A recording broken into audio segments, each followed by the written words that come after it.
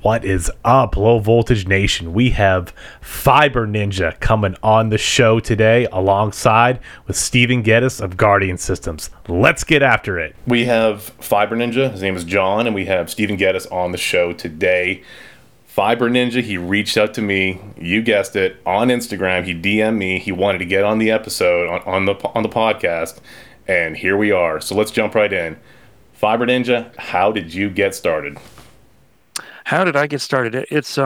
I was originally in a help desk, just a regular computer guy, and hung out with the network technicians. And gosh, this was at an Air Force base out here in Southern California, Edwards Air Force Base.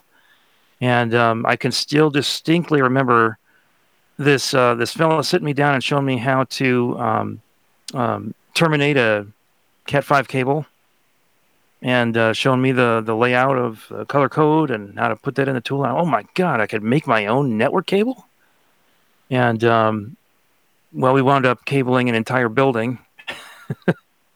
And so for about 10 years even, I did networking pretty much on the side. I did it as I can do it, but I ran into a guy I knew who'd retired from Verizon, and he was a telephone guy, but I mean from this like cabling the central offices, and I had been at kind of a crossroads in my career. I was absolutely miserable where I was because I was a desk job all day, and doing CAD work and engineering stuff, and I got to get out of my desk. I've got to get back on my feet, back to doing what I used to do. And I knew he'd retired, and I said, how do you do what you did? How do I do that? How do I get into that? And he said, well, I'm about to contract back to Verizon. You want to come with?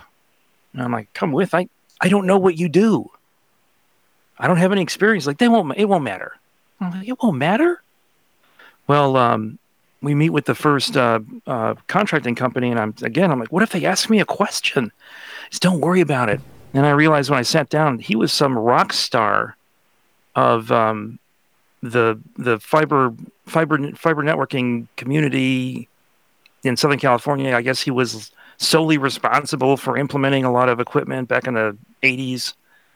They didn't give a damn who was sitting next to him. They were just happy to get this guy back. And so I basically, followed him around for the next 4 years. Every single day, it was just the two of us. And I was a sponge to what he knew. And it was an interesting experience because I was fairly familiar with Ethernet and the IT side of the world. And now I'm on the telephony side, which is everything that's, once your broadband connection leaves your building. And what an amazingly different world that was. And I still remember sitting down at a lunch with some of the guys at Verizon, and they're going, so Ethernet, what do you get your timing? And at the time I'm going, what's timing? Because they work on Sonnet and massively different types of technology, and Ethernet doesn't use anything called timing. Well, it does, but it's a bit more buried. Totally different worlds, and luckily I got to basically be in both, so I speak both languages. And then what started the YouTube channel, interestingly enough, was they would budget hours for jobs that were hilariously high. So it would be a job that I could get knocked out in 6 hours. They'd budget 40 hours for it. Well, I'm not going to, let those hours go. What can I do while I'm here? Well, I can clean up this building, clean up the fiber in here. Thing is, you can't disconnect fiber, at least not very often. It's not going to be one line. That one piece of fiber is 20,000 lines on it, or something like that. So I had to come up with ways to reroute and clean up the cabling on fiber optic lines without ever unhooking anything. And that's that's where I started. Oh, this ought to be interesting. I'll put this on YouTube. And this was, I'd say, 4 or 5 years of the time I was on YouTube was just cleaning up central offices, fiber optic cabling. And then that 2-hour video came out. So that's when things really exploded. But yeah, by then I was more back to doing copper than fiber, but it's still there, and I'm seeing more and more of it.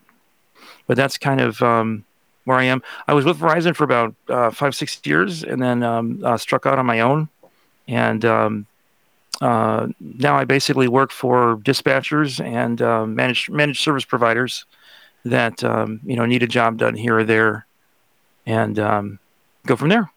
Cool. John, I'm sorry, Blake, go ahead. No, Stephen, you go ahead, actually. Go ahead. All right. It's something you have said, and it's staying true to form. I think I've seen Blake read kind of a disclaimer or the headliner for your YouTube channel, and then also for Low Voltage Nation. And, we kind of want to help people navigate and get into this industry. And something that you said at the beginning of your story is kind of a common denominator that I'm seeing across the industry. I've been in since 1999. And it's very similar to my story. It was actually my cousin. Hey, man, you want a job? Well, what am I doing? I had no idea. The company he worked for just needed help. But this industry is so broad and can do so much with such a wide range of skill sets and education levels that it's the perfect low tech that keeps you relevant. To a quite lucrative career if it was a little bit of luck and a lot of hard work. Yeah. You come in, you kind of find your niche, get good, be that sponge you had mentioned, and just kind of we had a previous guest say raise your hand, be the guy that says I'll go do that, just take in everything you can. I didn't get my education, and I didn't get my last degree till last year. And it's and I've been in for 20 years, so I really like that perspective. I like hearing that story over and over. It's not necessarily a rags to riches, but it's a story that says, come in, and it's one of the few industries that's not going to, you don't have to come in with a bachelor's or a PhD or a master's or anything or a doctorate. You can come in, be willing to work, and be a sponge, and move your way up. It is still available. It is still viable these days. Oh yeah. That's exactly right. I noticed this even myself, going, well, it's not like I decided I'm going to be a prison guard where they have a academy you go to, and when you're finished, you're I don't know, given a certificate or something. There's many careers where there's a place you go to learn, and then you go do the job, and there may be places like that for low voltage, but I don't see many of them. Right. No, it's an ever-growing, ever-changing, constantly evolving industry. Yes. It's just it's perpetual education almost. And as long as you stay on top of it, you will stay relevant and stay employed. Yep. I think that's exactly right. It was so funny. Especially when I got big on YouTube because of all the commentary, and it really made me think about, guys would ask, well, when do your jobs need to be inspected? And I'm like, well, that's the problem. I wouldn't have a job if it wasn't for the fact that these jobs don't get inspected. I'm usually the one they call in to fix them. Right. There's just so, it doesn't take much, but a decal on the side of your pickup truck to get it to say you can do it. That's also the issue is well, how do I know what this guy can do? And well, he can be a bonded contractor and all, but most of these guys aren't. Right. And it's part of why we'd have to go through dispatchers, because they'll require at least tech insurance or something like that. But man, it feels like it's like the Wild West. This field, just because there isn't any regulation, and I kind of like that too. But that's how I got in. I mean, you just kind of snuck me in. John, that's a great point. John, you mentioned that YouTube video, the rehab one that kind of took your YouTube channel to the next level, and tell me more about what that video is all about. It was a 2-hour long video, and it's got a ton of views. Yes. So there was a company down in Los Angeles, a textile company, and for about 10 years they were operating under the principle of how little can we spend on our IT infrastructure. And to that end, there's no doubt they used kids out of high school, and just the bottom of the barrel, lowest bidder, and beyond. And it came to a head when the owner of the company realized that it was just a huge disaster. So they called in an MSP to take over, a managed service provider. And I happened to, be a contractor that would work for them from time to time. So they basically took one look at their network room and said, "We're not touching this until John fixes it." And so I took a look at it, and I'm going, "Oh, well, okay. You do realize I don't care. Just fix it." Well, this is going to be that's fine. Just do it. Okay. So I knew this was going to be something special. It's not often I get to, just fix it. So I started recording from walking into the network room for the first time and going, "Oh my God," to, "Okay, I'm done." And it was like a 3-month project.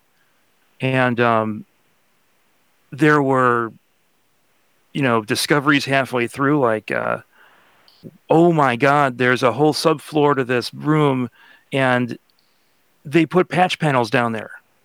And just all the things that would come with the project of all of a sudden I have to completely change what I'm doing. Had I known this from the beginning, I would have done this. Well, I'm not there now. I'm halfway through. I've got to do that. All the decisions I made, some of the tools I used, that sort of thing. I didn't think much of it. I was shooting 3 to 5 minute clips at a time. Mm-hmm. And when I was all done, I just sat down and edited it all together, and it was 2 hours. I'm like, I can't put this on YouTube. And my wife at the time, she turns to me and says, "Put it up. How many hours have you watched me watch people do nails?" And so, okay. And so I uploaded it, and within an hour of it going live, a 2-hour video, I was starting to get likes. And then just things exploded from there. What was more interesting to me was the commentary that started coming through. Mm-hmm. Because I started I've heard these comments before, like bend radiuses on Ethernet cable, and using fiber, or using Velcro over zip ties, and most of these guys were from data centers. And I had spent years now not in a data center. I was, networking a KFC, a fast food joint, or a pizza kitchen. And they're not worried about bend radiuses and, making sure that it does a network certification test. Nobody's doing that there. This is not a hospital. And yet, so all this stuff, and I started going, well, are they right or wrong? And so being involved with the community has really made me question the industry. It's made me question, well, am I doing the right thing by handling it this way? Maybe I should find out. And I've always kind of been like, well, what's the truth of the matter? So and actually, there's some videos I'm trying to put together that actually, what is their value in network certification? How badly can I mess up a cable and still pass packets? Can I mash it with a vise? And because I've seen it happen. And the fact of the matter is, even on my videos where I'm doing these complete rehabs of networks, they were all working when I showed up. Mm-hmm. It just looked like hell, and if you ever had to troubleshoot it, you'd be there for hours trying to figure out what's going on, but it was working. And that's partly the magic of Ethernet. But, well, am I worthwhile to come up here and fix this or not? And I've got to justify my time. And so it's been an interesting journey. I love it for that. I love the fact that I still have to research. I still have to, I still question whether or not I'm doing a bad thing by pinching a bundle of cables with a zip tie. Mm-hmm. But I've seen entire HVAC units, giant, 1-ton slabs brought down on top of Ethernet cables, and they work just fine. It's not recommended. That's something that I'm kind of stumbling here, trying to get the right word out. But there's that you're kind of going. It's the should and could. Should I do it this way? And then could I do it this way? And at least from our industry and from the company that employs Blake and myself, it's always relative to the client. And then that client may have certain contracts and certification requirements for their, for what they're doing, whether it's, like say for a hospital in the medical industry or for a financial area, for their insurance to be covered for this, that, and the other, it must meet this particular standard, a Pixie standard or whatever standard it might be. And that way they'll turn around and get their insurance. But like you say, I know I know Blake has, we have together on a handful of smaller projects, walk in and like, that's a mess, but it's working. Yeah. It's like, so do we just shut the door and walk away whistling, or do we go in there and, what do we do here? Right. And it's with no certifications and no inspections, it is kind of the wild, wild west. Basically you build the value in what you're doing. And why does Fiber Ninja have such a good reputation?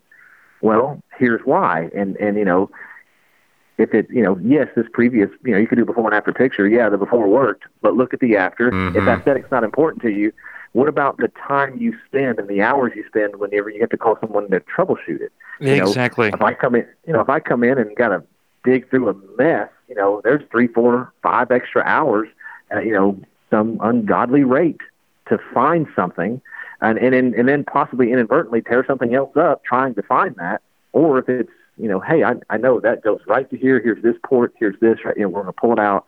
Oh, look, this port's dead on the switch. Okay, now we know what to do. And then that's, you're talking half hour's worth of labor versus 5 hours of labor or more. Yeah, that's been probably the best way I've sold the work I do. But again, it's like you say, it's the needs of the client. I've been specifically in industry where nothing is certified. You would get laughed out of their office trying to explain how much it's going to cost to certify your network, and especially because it's already running. So what is this doing for me?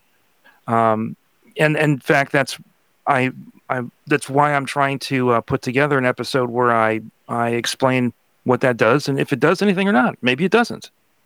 And it's the same one where I plan on arc welding next to it and, doing everything I can to mess up the signal and, run it parallel to an AC line and, all the things that, you can't do that for that long. I'm going to do it to the extreme and see what it does, really.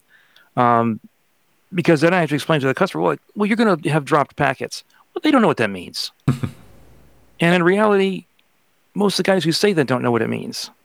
And you have dropped packets all the time. That's what Ethernet is so awesome for. Am I still going to be able to stream Netflix? Well, yeah, you will. Then what's the problem? Okay, yeah, you're priorities. John.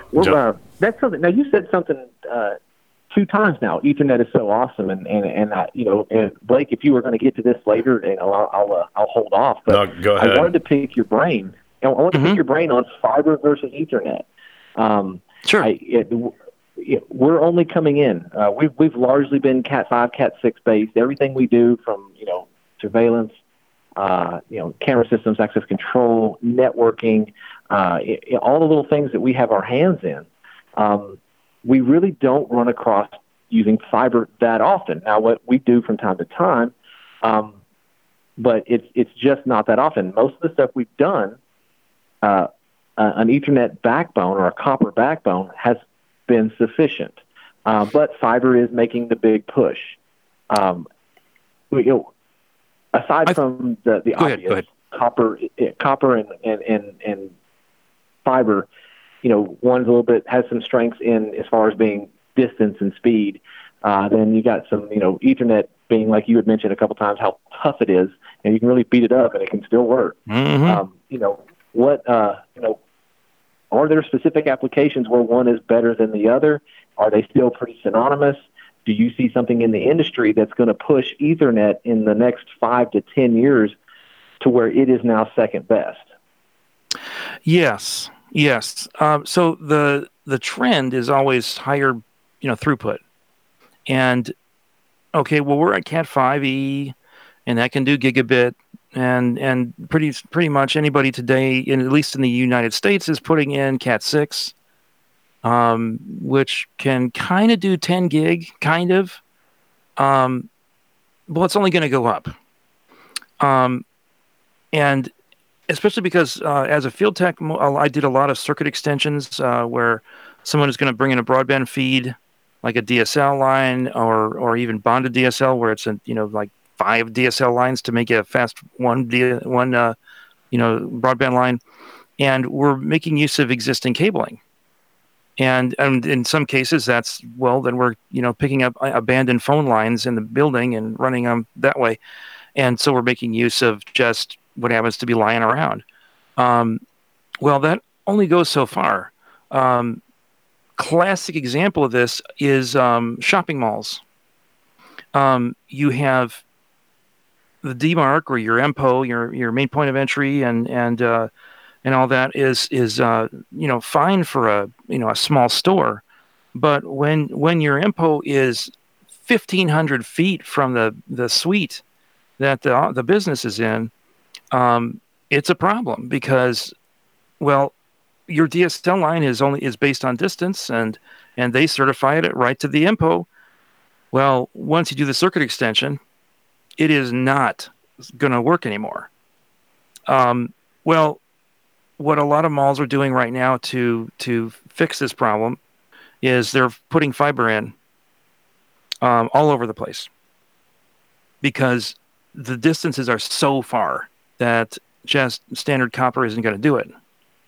And this is going. I've been seeing this at least in Southern California, all over the place.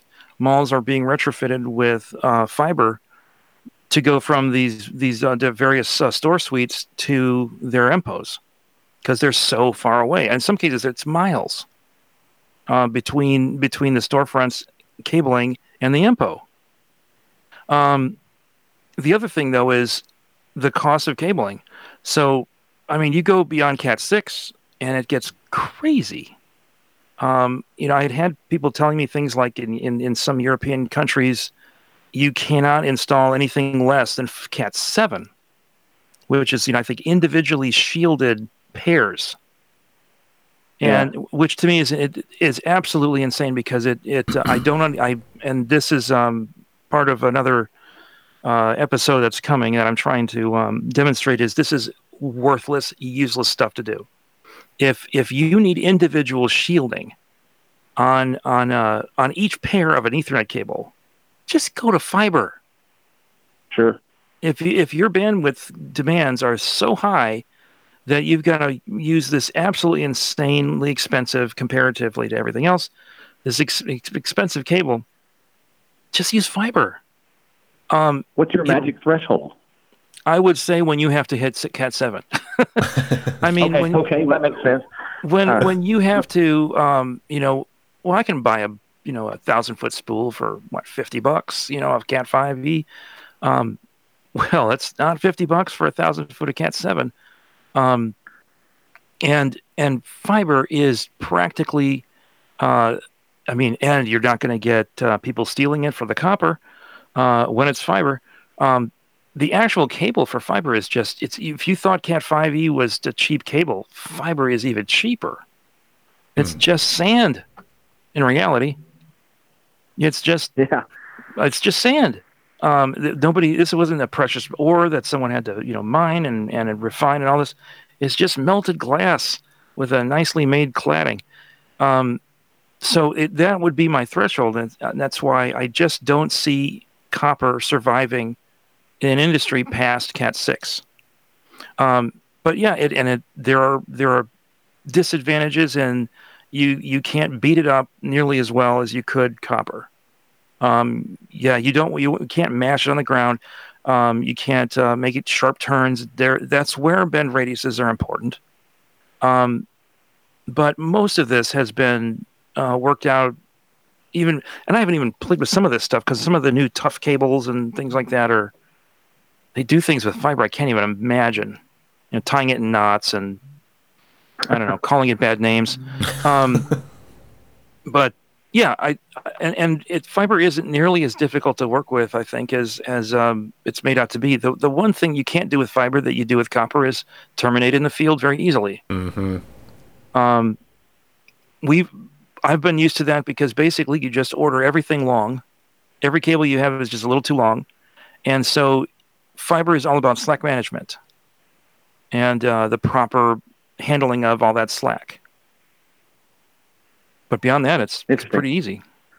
Interesting. Instead of terminating the field, we've dabbled in both. Tried to terminate in the field and just buy pre-terminated. Just order everything 25% long and have a good service loop. Yep, exactly.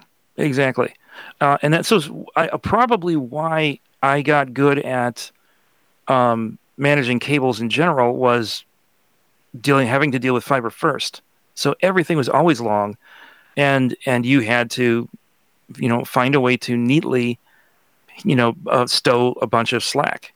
And, you stow it horizontally. Well, okay, fiber is typically carried in troughs in central offices. And you just spool it up in the horizontal trough, and you're fine. John, what you mentioned that you're reckless. That's your superpower. What do you mean by reckless? So I have not always worked on my own. Especially when I was getting into working with dispatchers, they wanted to make sure I knew what I was doing. So I would basically, follow someone else around.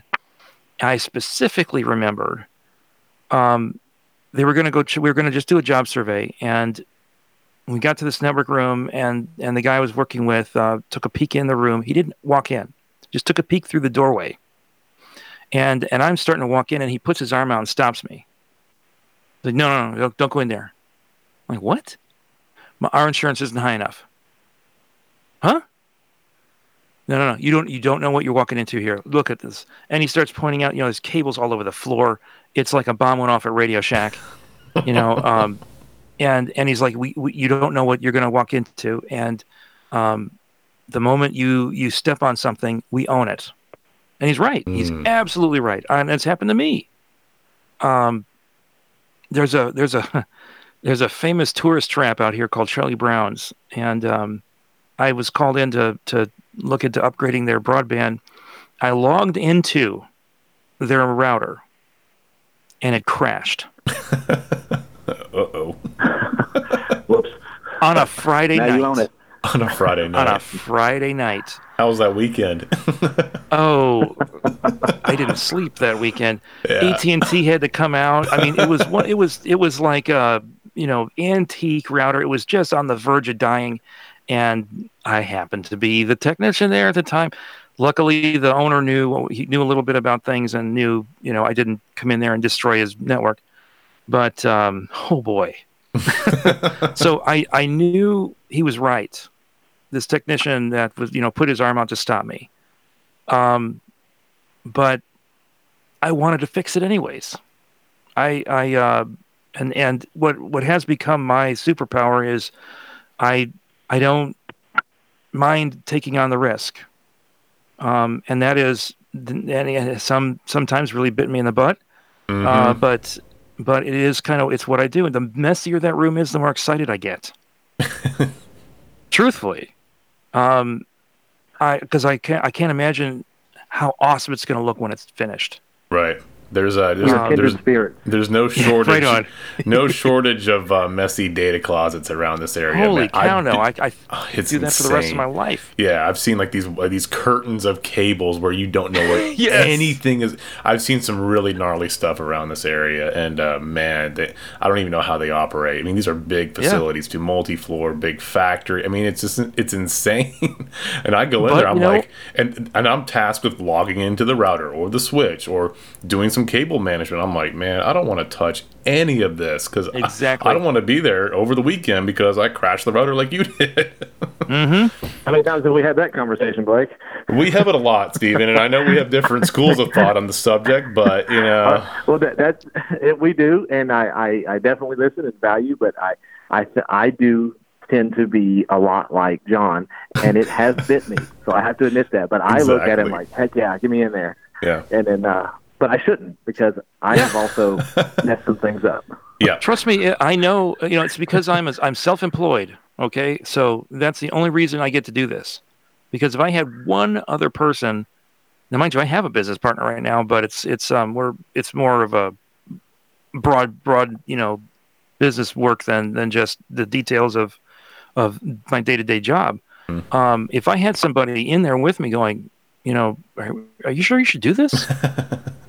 I don't think you should do this, man. You don't know. And he's right. He's absolutely right.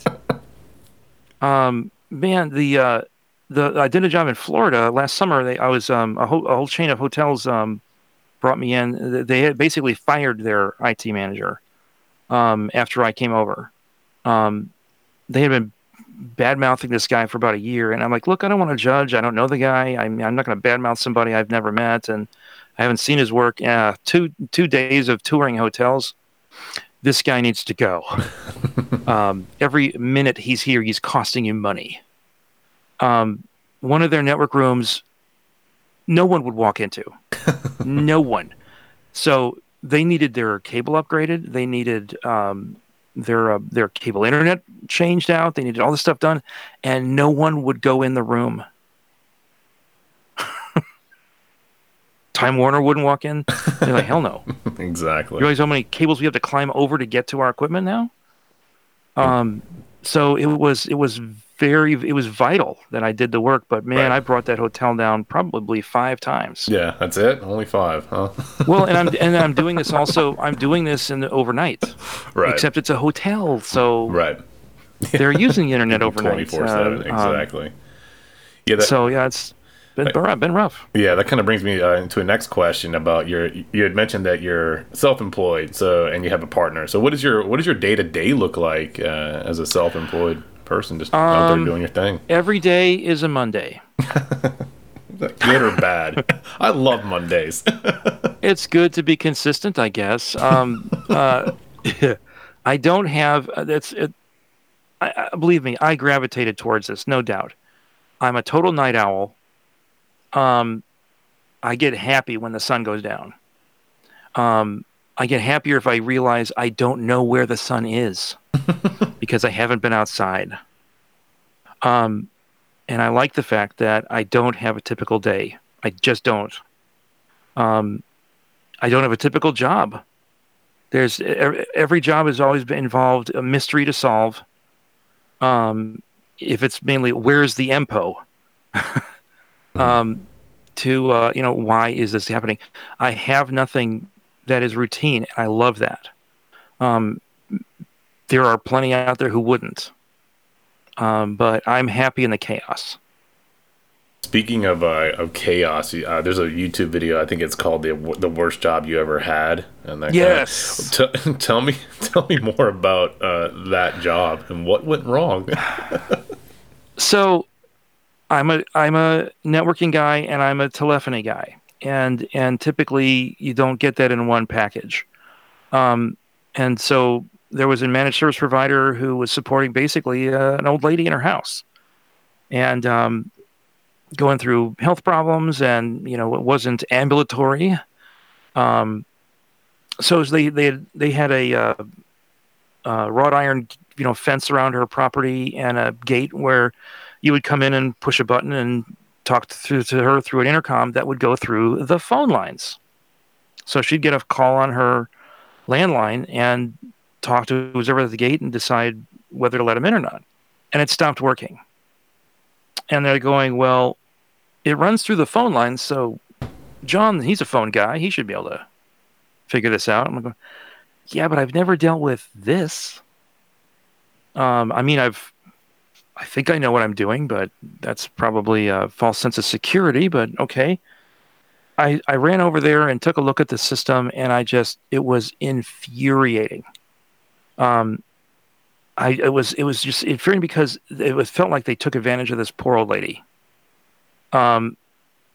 Everything from indoor rated Ethernet cable zip tied to the chain link to the wrought iron gate out in the open. So, the UV light is absolutely rotting this cable away.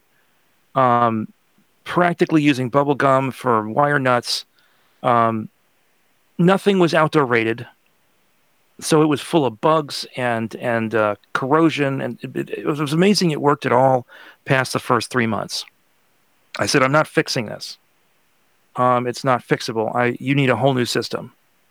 But don't worry, it'll be great. You can get a Ring doorbell now, so now you can get it on your cell phone instead of your landline, and you can look at them instead of talking to them, and we'll put in a home automation system so that you can, carry a little clicker to open the gate now. It'll be great. And so we ordered a bunch of hardware, and get there the first day, and the gate, which looked like your regular, security door in a house, was not. It was some custom welded piece of junk that barely fit the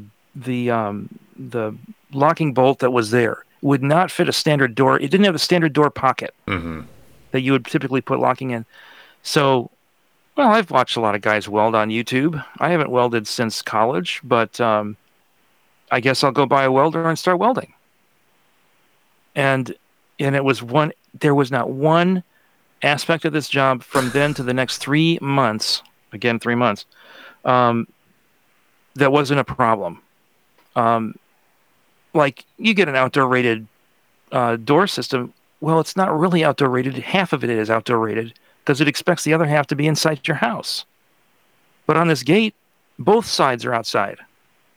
And now you don't get doorknobs, they're door levers. So you could just reach through the gate and push on the lever and open the damn door. So how secure is this? And, well, okay, so now I'm welding guards and wire mesh so they can't do this. And you had the whole neighborhood would come by with like their canes and try to open the door to see if they could bypass the security. And first time using home automation, so the Z-Wave system wasn't making it all the way. We're using repeaters. We're finding out that the Ring doorbell Wi-Fi latches on to the first access point it sees and won't let it go, even if it's really far away. So you want it on on a dedicated channel on its own independent system, and like everything went wrong. Mm-hmm. And it was one of these moments when I went back and did that episode and I talked about everything, and I was like, what do I take away from this? And it's been basically that all those old guys telling me, hey man, you don't know what you're about to walk into. We're right. Like, should you fix this or should you not? Maybe you're not a career welder. Side note, I've been watching a guy build a boat in Oklahoma on YouTube. He didn't know squat about anything to do this, and YouTube taught him. And I've been watching this guy for like 2 years weld. Went a long way. I'm like, why am I watching this guy? And, I know why now. I was a licensed airplane mechanic, airframe and power plant mechanic. So, I had to do some welding. I had to, be at least cognizant of it. And, but that was 30 years ago.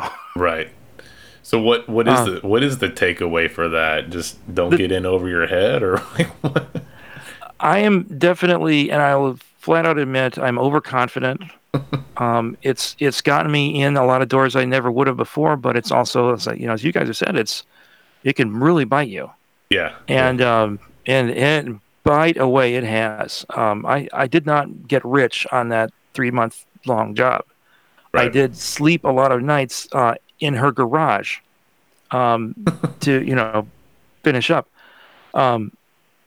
So it didn't enrich me monetarily. I'm proud of what I did, but the fact is, it's given me a lot more pause whether or not to even do a job.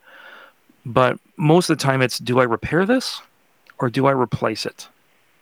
And more times than not now, it's been replace it. Replace it or hire somebody else. That's what I would do. Mm-hmm. This is where Blake and we don't butt heads, but we banter back and forth all day. I sat and listened to that story, and I got excited because I think this is relative to perspective, is that, the takeaways were, I guess, the relative to perspective. You didn't get rich, so monetarily, that was a bad takeaway. But, you had mentioned how much you learned, how many tools and arrows you added to your quiver, tools you added Absolutely. to your belt, things that you can do now in the future. So the next time you run across this old lady's gate or something similar, it won't take you 3 months, and it will be profitable. And you now have expanded your available repertoire of what you can offer to the public as being self-employed. Exactly, and this is the problem, because and I will also readily admit, it was fun. Oh yeah, it was fun, and that was partly like, well, I haven't needed to weld. I'm so macho right now, but I've never needed to deal with home automation. So I had to learn that stuff in the process, and then solve the problems that came with it.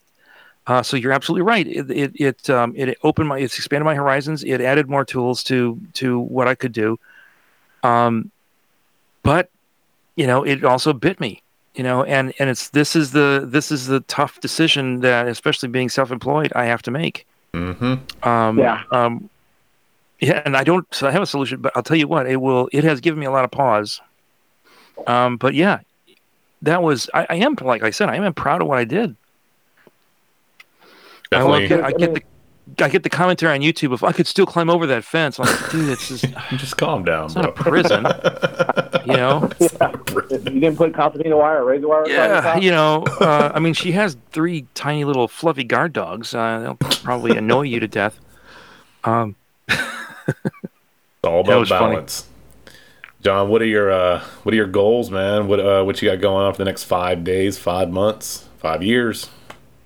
So I'm just trying to survive at the moment. I'm actually people are probably wondering where I have been on YouTube, because I'm in the process of moving for probably the 5th time this year. Hopefully to the last time I'm moving, and so I haven't done a lot of YouTube videos. I don't think I've uploaded in 4 months. It's a long time on my channel. Man. It's killing me, and I'm accumulating content. I've been recording, or I've been editing a very long video that's about the moves and about my home computer systems and what I built and why it's this way and how it helps with moving. But it doesn't help when I'm trying to get stable just to get back to doing YouTube. So my immediate goals are just get settled and get back to pumping out the videos. Was it 5 months was the next one? Yep. 5 months, 5 years. Yep. Definitely the new content that I'm going to be putting out on my channel is what's coming next in 5 months, or in within that frame of reference, which is networking fundamentals. Mm-hmm. I've gotten a lot of feedback about, why don't you do some courses on things, and I thought, well, why? They're already out there. I mean, I learned a lot on YouTube myself, about networking. In fact, it was downright humbling, some of that stuff I saw. And then I went back and watched it. And it sucks. It's really bad. It takes forever to get to the meat of the content. And you're sifting through, and I'm guilty of that too. Sifting through a lot of chaff to get to the wheat, so to speak. And at the same time, there's fundamental stuff in this technology and in this field that many people who've been in it forever have no clue about. My favorite example of this is the Sidekick, which is a tool used by telephony guys, and it's basically to test noise on a line. And I remember being shown how to use one of these.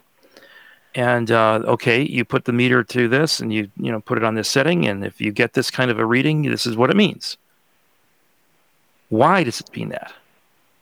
What is it doing? I don't know. Huh? Okay, now I'm getting a reading in dB. Is it like audio? I mean, what is it doing? Well, when your meter is at this position, and you see it do that, this is what it means. And but why? How does it do that? And very few knew. And actually, how it works is freaking amazing. And how that tool even arrived in the toolbox of a telephony technician, because they were using ohm meters. And there were old timers who could pull out an ohm meter, and we're talking a completely analog tool. And by the way that the needle bounced, they could tell you how long the cable was. Wow. And where the fault was. Wow. With an ohm meter. And it's that sort of thing that makes that is fascinating to me. But nobody knows. I started going, okay, if I have headphones, it takes 2 wires to send an audio signal, right? I'm like, yeah. You can get 2 audio signals with 3 wires because you use a common ground. You can get away with that, right? Yeah. Well, how come on a phone line I'm getting full duplex? I can talk, he can talk, and it's 2 wires. How does that work? How am I getting full duplex on 2 wires? And I ran all around Verizon trying to get an answer to that question. And nobody knew. Nobody knew. I had to pull up a old telephony fundamentals or communications theories or something book to find this thing called a hybrid transformer. And the hybrid transformer is amazing. It's magical. It was it was how they were able to squeeze multiple lines out of a single pair of wire. And during wartime, when running a wire could mean life or death, if you could extract another line out of that same pair, why not? The hybrid transformer made DSL possible. The hybrid transformer is how gigabit works over Ethernet, over fast Ethernet. When they made the jump from 100 megabit to a gigabit Ethernet cable, they used every pair is on a hybrid transformer, and that's awesome. And nobody knows. You get guys like, should we shield this Ethernet cable? I mean, there's going to be a lot of radio noise around here. Like, no, it's balanced cable. It's twisted. That's what the twist is for, all that stuff. And no, like, you don't need to shield an Ethernet cable. Why? Like, because it's balanced. And well, what does that mean? And so there's these principles of why Ethernet is the number one cable used, and very few people know what those reasons are. And they're what makes me so amazed and excited about this technology. So that's the kind of stuff I want to, teach on my channel. Cool. 5 years. What you got? You said you're going to be doing some Fiber Ninja Academy. Tell me more about that. Yes. That's where my business partner has been inspiring, me to like make this not just a one-man show, but a whole academy, a Fiber Ninja Academy, where basically it's just to feed my ego. No. Those things got to eat too, man. Exactly. But no, just to be a bigger entity, a bigger, you know, like a Linus Torvalds, or not Linus Torvalds, what is it, Linus Tech? His YouTube channel is like a whole industry. Is That it sort of thing, Linus basically, Linus to be bigger. Torvalds is the Linux guy. Yeah, he's the guy who did Linux. I'm thinking of Linus Tech Tips, I think, or something like that. Yeah. I know what you're talking about. Yeah, he's huge. Yeah. We were almost going to fly out there and redo his network room. And he actually did a whole episode where they redid his network room, and it was hilarious. Because of the same sort of stuff, daisy chains of outlet strips, powering all their super critical data, file servers. Just, the classic stuff that you see in any organically evolved network room. Mm-hmm. My favorite thing to not see in a network room is a trash can. Favorite thing to not see in a network is a trash. Why is that? There is no one puts a trash can in a network room. And okay, I get it. The janitor's not walking in there on a regular basis. But most field techs don't bring something to put their trash in. Right? So it's like, well, there's already a few pieces of, wire on the floor. They won't mind a pack of cigarettes. They won't mind, bag of breakfast from McDonald's. Yeah. It's worse. It's worse when it's cable vaults. Right. Underground, I did an Instagram video, and it was just me sweeping up a data closet and putting it in the trash. And that was just... I think I saw that one. Did you see that one? It was like the job's not complete until you clean up. And there was a trash can in there. I don't know if I put it in there, but there was definitely a trash can in that data closet. I did one room where there was a ginormous trash can in there. Good. And the place was filthy. Oh, what the heck? Like, dude, there's a broom and dustpan right there. What's your everyday carry? What do you absolutely have to get the job done? Leatherman Wave. Mm-hmm. Oh yeah. Absolutely. I wear that sucker to church. Yeah, I even got a there's a guy on eBay who hand makes leather pouches specifically for those tools. Nice. And it's I can't remember possibly remember how many times I just went to check something out, or didn't bring the right tool, and that Leatherman got me through. My favorite example of this was I was doing a point-to-point wireless connection about a mile away, or the distance between the two, and I had put up I think it was an EMT, a post with EMT, and didn't realize that the end that was threaded, which I was going to put a cap on, had been beat to hell. And I basically just hopped up the ladder with the cap to screw on, and I brought nothing with me, so I figured I was going to be up there for 5 minutes. And the file on the Leatherman Wave was good enough to recondition Nice. the threads on that pipe, Right. to put the cap on. Was just good enough. I don't think I even had a file in my toolbox. So that tool was and has been many times saved my butt. It's a great tool. Nashville Airport TSA has my last Leatherman, so don't try to get to the airport with it. Yes. You might be able to bring it to church, but TSA will nab that every time. TSA is not at my church. But that's just a testament to how effective the Leatherman is. You can't take that on a plane. You might be able to take the plane down. Hey, Or at least disassemble it. What kind of antennas were you installing? Ubiquity. Of course, everybody Of course. uses Ubiquity. Love that stuff. This was funny. So my microphone stand's falling over. Whoop. There we go. So there was a franchise of storage rentals in a city out here. Their most successful spot also had the worst broadband connections. I had actually been sent there to check out their problems, just as a field dispatch. And as soon as I walk in, I'm like, oh yeah, okay, because it was a T1. Some jerkwad had sold them a T1 and said, yeah, your 3 Windows 10 machines and your VoIP phone system and the guy's apartment who stays there, overnight, and his broadband needs totally could be covered by a T1. Yeah, no, man. One wave of Windows updates and this thing's going down. And your phones are running on it too?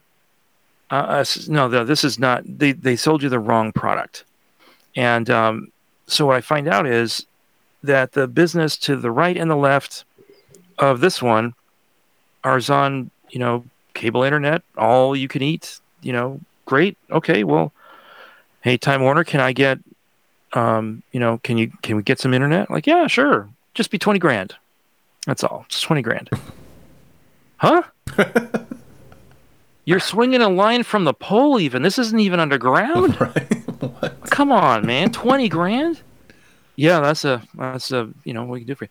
Well, they had an office 0.8 miles away as the crow flies with that product already, so a nice big fat pipe of internet. So I'm like, well, for $5,000, I can hook you up to where you'll never pay for cable again. And that's exactly what we did. And that was my first time doing that. Having a background in civil engineering was fun. Doing a lot of profile analysis of the line of sight, to make sure I had no obstructions. Mm-hmm. And then I did a test of the equipment. Oh my God. Mm-hmm. I set it up in my driveway and I drove a mile away and kind of pointed it in the general direction. I knew I was 50 feet higher in elevation, which equals about a 1 degree change in position, from level. I didn't measure any of that. I just pointed in the general direction down Right. the street. Right. There were trees in the way. There were cars. There were people. I was getting 150 megabits. That's crazy. God. And these you're talking about ubiquities, right? Yeah. Yeah. Yeah. I forget the particular. This was their point to point that uses what looks like a little satellite dish. Mm-hmm. It's one of the Air Maxes, I think. What's that? One of the Air Maxes, I think it is. Yes. Yeah. Yes, I think so. It's for the range of about 5 kilometers. Yeah. Around there. I think this would go up to 20 kilometers, but no, that was another product. I tested it point to point in my garage, but to actually drive a mile away Yeah. and just connect without, I expected I was going to be climbing up this tower I'm erecting with my laptop, fine tuning this thing to where I Right. could finally, it's a mile away. It's going to be, I've got to be making it very precise. No, just get in the general direction. General direction, yeah. That's pretty astonishing. Unbelievable. Yep. Yeah, we're trying to move all of our infrastructure, all the wireless stuff, because we do a lot of apartment complexes and other applications. We're trying to move it all to Ubiquiti, because we've had some other products that just have not performed well, especially with obstructions, any penetration between anything, and then also reliability with them just kind of just shutting down randomly. But I find that the Ubiquities have just really created an amazing product with a really good controller infrastructure that they've been using, and they also just opened up the UNMS cloud for free, so you can control all these things. Oh, really? Yeah, check that out. Yeah, sign up for an account and you can do all that, because I was doing hosted. I was just spinning up a VM and just putting it on Ubuntu, but now I signed up for cloud UNMS for free. They just open it wide. It's wide open now. Yeah, I would get an account with DigitalOcean to host it, and set up a bunch of those. Well, when I was sent to Florida, everything we did, we basically pulled anything that was wireless out and replaced it with Ubiquiti equipment if it wasn't already there. Yep. What was even crazier was there was a warehouse full of access points that stopped working. And the technician that came with me got about 90% of them working again. By basically, he would terminal into the device, and it was just took a bit of finesse and got them working again. These were old APs that had been basically beat up. Yeah, it's amazing equipment. Right. What's a problem you're facing right now, and what is your proposed solution, John? Well, I'm cheating a little bit in that regard. My biggest problem is consistent work. Yep. Which is kind of the nature of the beast, because I'm not a managed service provider. I'm not. I haven't been able to turn networking rehabs into 40-hour a week job. So I'm gonna. My goal is basically to pump my YouTube channel a lot more to where that is consistent. So it doesn't help the field too much as far as that goes, but that's what I'm working on. Well, yeah, and we were talking pre-gaming, and you're in Southern California, correct? Yes. Yeah, and Stephen had mentioned that come out to Middle Tennessee, like this area, there's no shortage of work. Absolutely. It is. If you are not working in the mid-state area, it's commonly referred to Middle Tennessee, Greater Nashville area down to Chattanooga, it's because you're lazy. Yeah, you don't want to work or you're lazy. Yeah, exactly. I mean, you may not be doing exactly what you want to do, but you can earn a living. Yep. And probably at least some level of comfort in Middle Tennessee, and we are still needing more help. Man. Yeah, man. Come on out for a few months maybe and help us clean up some stuff or install some stuff. We got some projects on the horizon we're looking at doing some fiber backbones with. And sure. I mean, you never know, man. Yeah, I think the last big job I was doing out here was running fiber. There was a massive building, and as it turns out, it was a whole block. And they just needed I think it was all being renovated, and everything consolidated to one central place, and the lines were just too long. I mean, we're talking they were 2,000 feet, 3,000 feet of length, and so we went in and put in long lines of fiber. And so it was how do you pull long runs of fiber without messing them up? And we tried one product that's it's basically an armored it's got a metal mesh wrap of armoring, so you can step on it and things like that, and it's fine. You still don't want to crease it or fold it or bend it too hard, and that did not survive the pull. Wow. You got to a point where you could feel it flexing, as you're pulling, like, this is not good. Went back to some good old industry standard bundled cables, and they just pulled fine.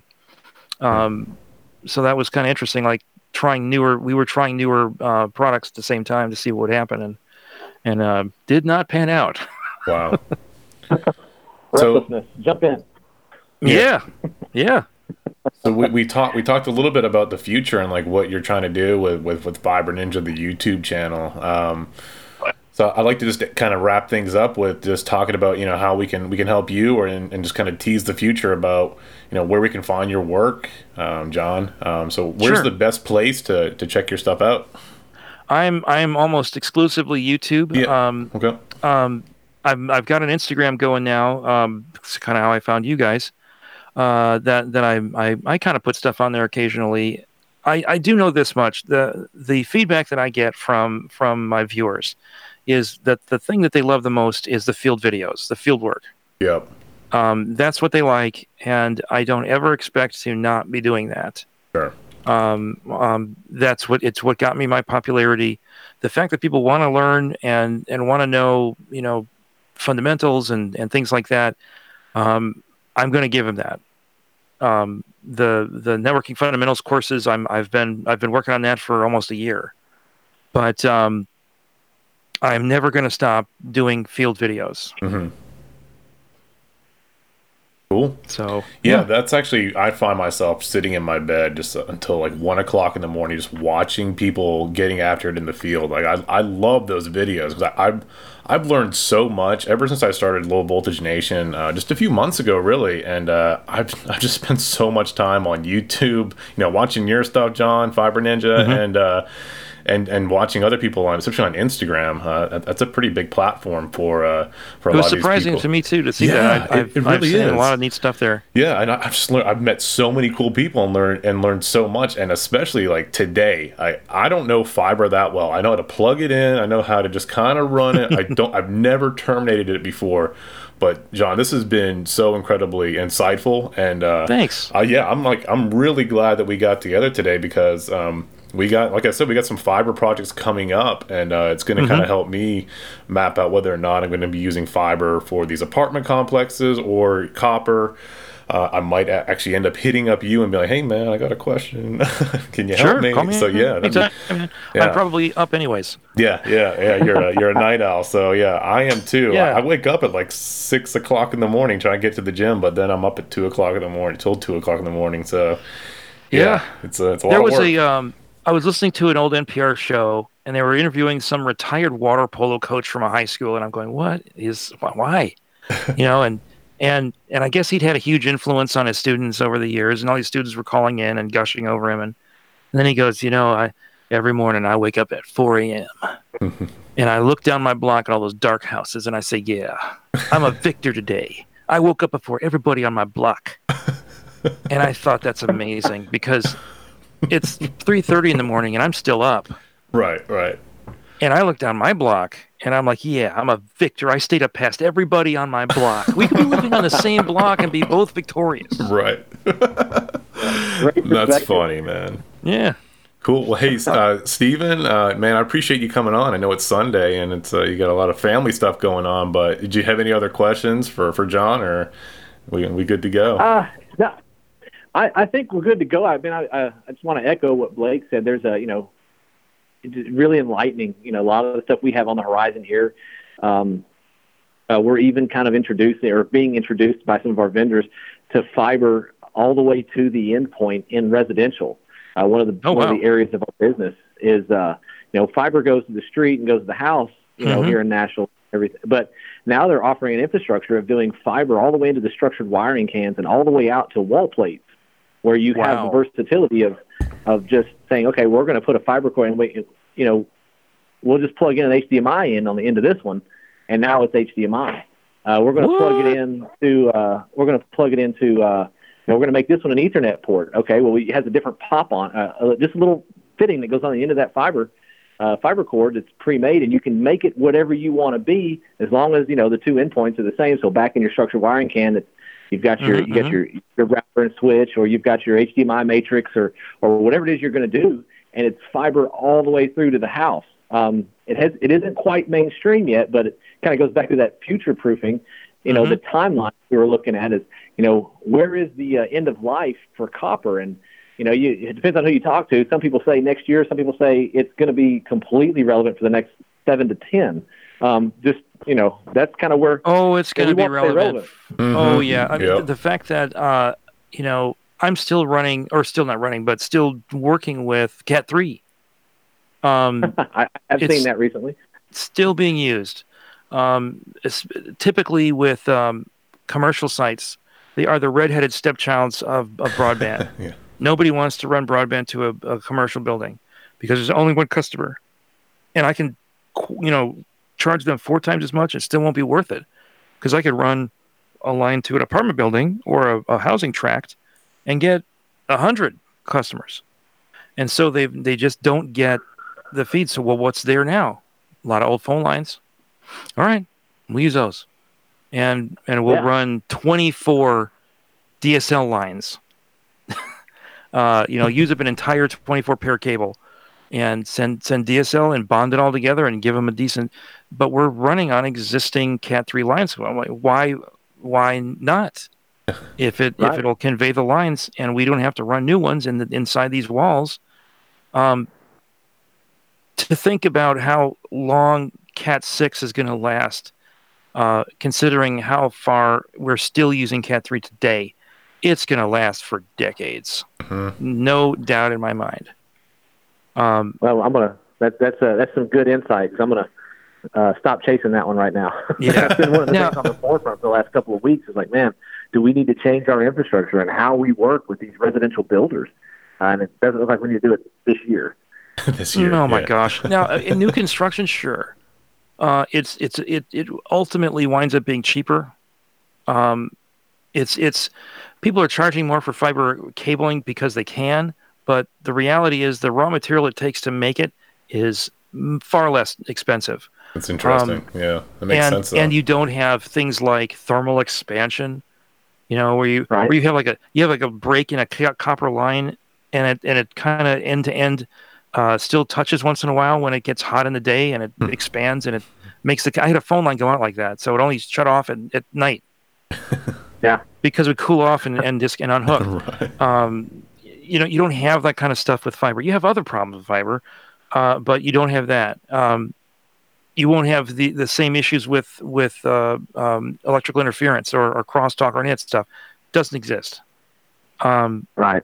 So, I mean, it has some, neat stuff to it. And I definitely think it's coming. But, man, copper isn't going anywhere. Not for a long time. That's There's several generations of careers that are still going to be working with copper from this point forward. We will always have jobs for the foreseeable future. That is reassuring. I think the word of the day on that is just education and upon the application. There are places where fiber does fit better, and there are places where copper fits better. And just kind of know what you're trying to do. Don't just push it because that's what's on sale. Yep. Well said. Well said. Cool. Well, hey guys, man, this has been great. So thank you, John, for reaching out to me on Instagram and getting on the show. It's been real, man, and we'll definitely. I'm glad I did this too. I was really nervous because I'm on my own most of the time, so I'm like, do I know anything? You know a lot more than me for sure. So yeah, this was reassuring to me that yes, you know a few things. Yeah. Oh, you sure do. You're the expert on this subject and on this conversation for sure, man. Oh wow, thanks. Sure. Yep. Well, hey, all right. Well, everybody enjoy their Sunday and just keep getting after it. Follow the stuff on Instagram, LinkedIn, Twitter. We're all over the place, and y'all check out Fiber Ninja on YouTube and Instagram. So thank you, everybody. Easy to find. Yep. Take care, guys. Thanks. Thank you, guys. All right, bye. Bye.